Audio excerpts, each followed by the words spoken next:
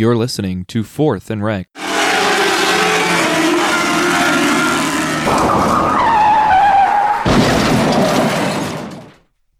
Hello, everybody. Thank you for tuning in to Episode 7. Today, we'll be talking about race number 6 of the Great Lakes Lightning Sprint season. The next race of the season was at I-96. At this point of the season, I was starting to warm up and starting to feel less nervous to go to announce the racetrack and starting to get those less nerves and starting to feel more confident myself. However, this race was the only one in the season that I had missed. By the time this race had came up, I had just graduated from the University of Northwestern Ohio with my automotive high-performance degree, and I actually went back home, back to my hometown, and to celebrate this accomplishment with my family. However, that didn't stop me from checking my phone to see what was going on in the race and how everybody was doing. But now it was time for qualifying, with a car count of only 13 cars, which was the second smallest car count that we had all season. With 13 cars on deck, we had a new driver to set the fast time, which was the number 0, Brendon Cascadden. Results of the top 10, Brendon Cascadden, Justin Ward, Ricky Droke, Matt Cogley, Jacob Shabai, Jerry Napier, Noah Wilfong, Arlie Cooper Jr., Chad Colley, and Dalton Pipgrass. Now, with the car count only being 13 cars, there was 2 heat races instead of the normal 3.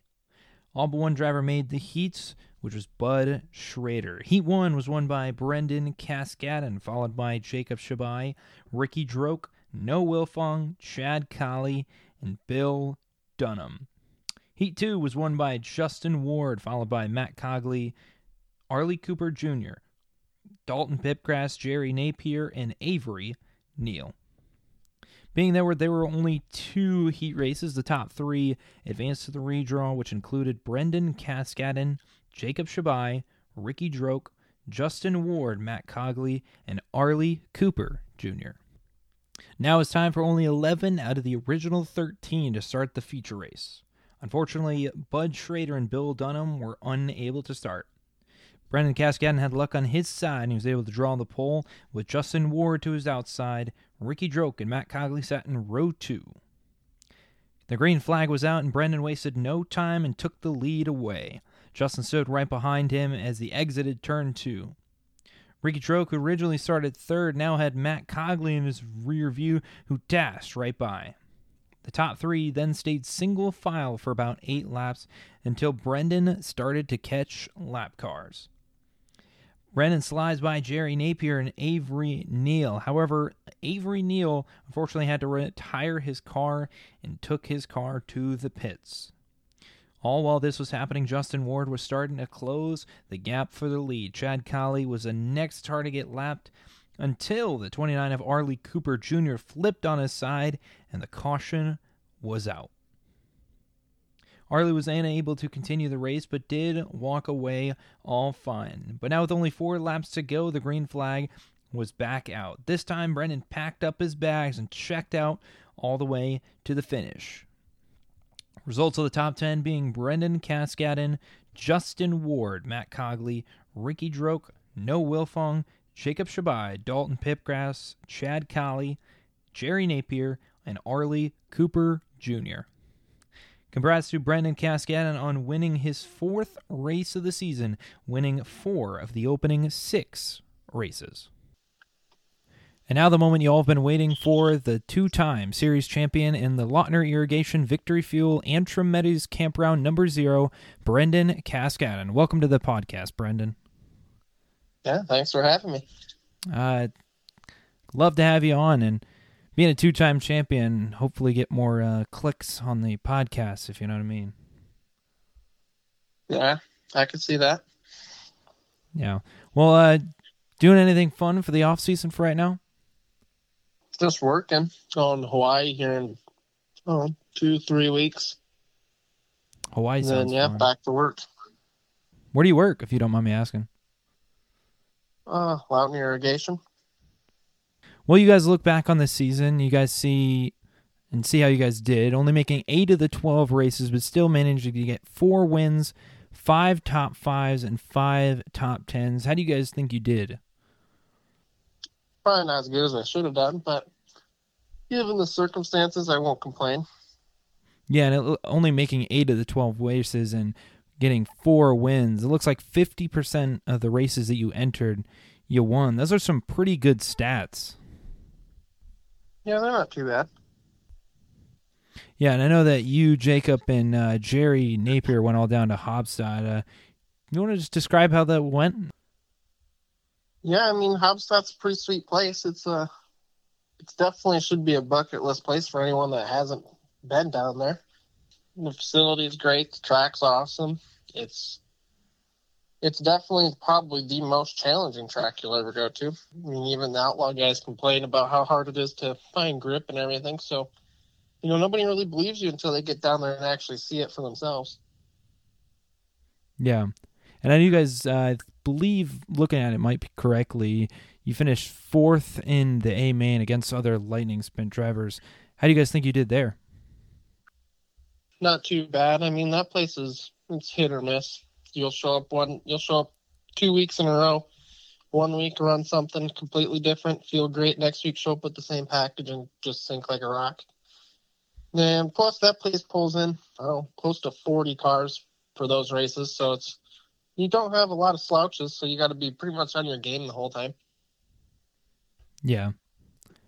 Well, I got an idea from Chad Colley. We did this last interview, but I got a question from the previous interviewer, Jacob Shabai. He asked, who was your inspiration and what made you get into the racing world? I'll probably say, as in, like, inspiration, probably like a Scott Bloomquist, mainly just because, not like how secretive he is, but, he gets a lot of insane, wild, off-the-wall fans, and he just kind of does his own thing and does whatever he feels like, and kind of just lets the other people do his talking for him. And I kind of feel like the way this year went, especially, it's kind of how I've got that going for me. I got a bunch of random people want to say stuff, so it's a lot of enjoyment for me on my end. But how I kind of got into the racing world is I've always liked sprint cars, and just kind of one deal came up and picked it up, and then just kind of rolled with it from there. I like the traveling thing, so I started bouncing around before a lot of other people were in our group, and I think that's kind of helped in a way with the whole Great Lakes series. Yeah, do you guys have a favorite track maybe from this season or that you've been to all time? Does it have to be in Michigan? No. That's a tough one. I guess I'll give you 2 because I go all over. I'll give you a Michigan one, and it's split between Silver Bullet and Merritt. Probably a little more towards Merritt because it's closer to home. It was where I got my first win, and we went there since I was a little kid, so it was pretty cool to get one there. And then probably regionally, I'd probably say Hobstadt or Bloomington. Between those two were my favorite. Yeah, and you guys actually won Merritt earlier this season. I believe you won Merritt, Mount Pleasant, and Silver Bullet all in a row near the beginning of the season, and then I-96 later in the season. So you guys were looking really good at the start of the season. Yeah, we ran into some issues, but we were able to pick off a few of those wins in the middle of the year. Wasn't too bad. Yeah, and out of all those 4 wins, do you have a favorite win from this season? Probably my favorite one was the one at Silver Bullet. I don't remember where I started. It was a ways back. I remember that, and I had to kind of pick my way through the field. And then I set the ghost track record. So that was pretty cool. Oh, yeah. Now that you say something about it, I do actually remember you hitting the track record there, which is really good for you guys. Yeah, that wasn't too bad. Yeah. You guys got any plans for next season? Just doing the same thing I'm doing right now, waiting for schedules to come out, put together something that sounds fun to me. So no set in stone plans just yet. Yeah. Well, it was great to talk to you, man. Yeah, you too. Finally got your interview. Yes, I did. I was trying to get it all season. Post-race, couldn't get it, but good to get you now. So. Yeah, no problem. Yeah, thanks for having me. Hey, anytime. And that'll be all for today. Thank you, everybody, for tuning in. Hope to see you again soon.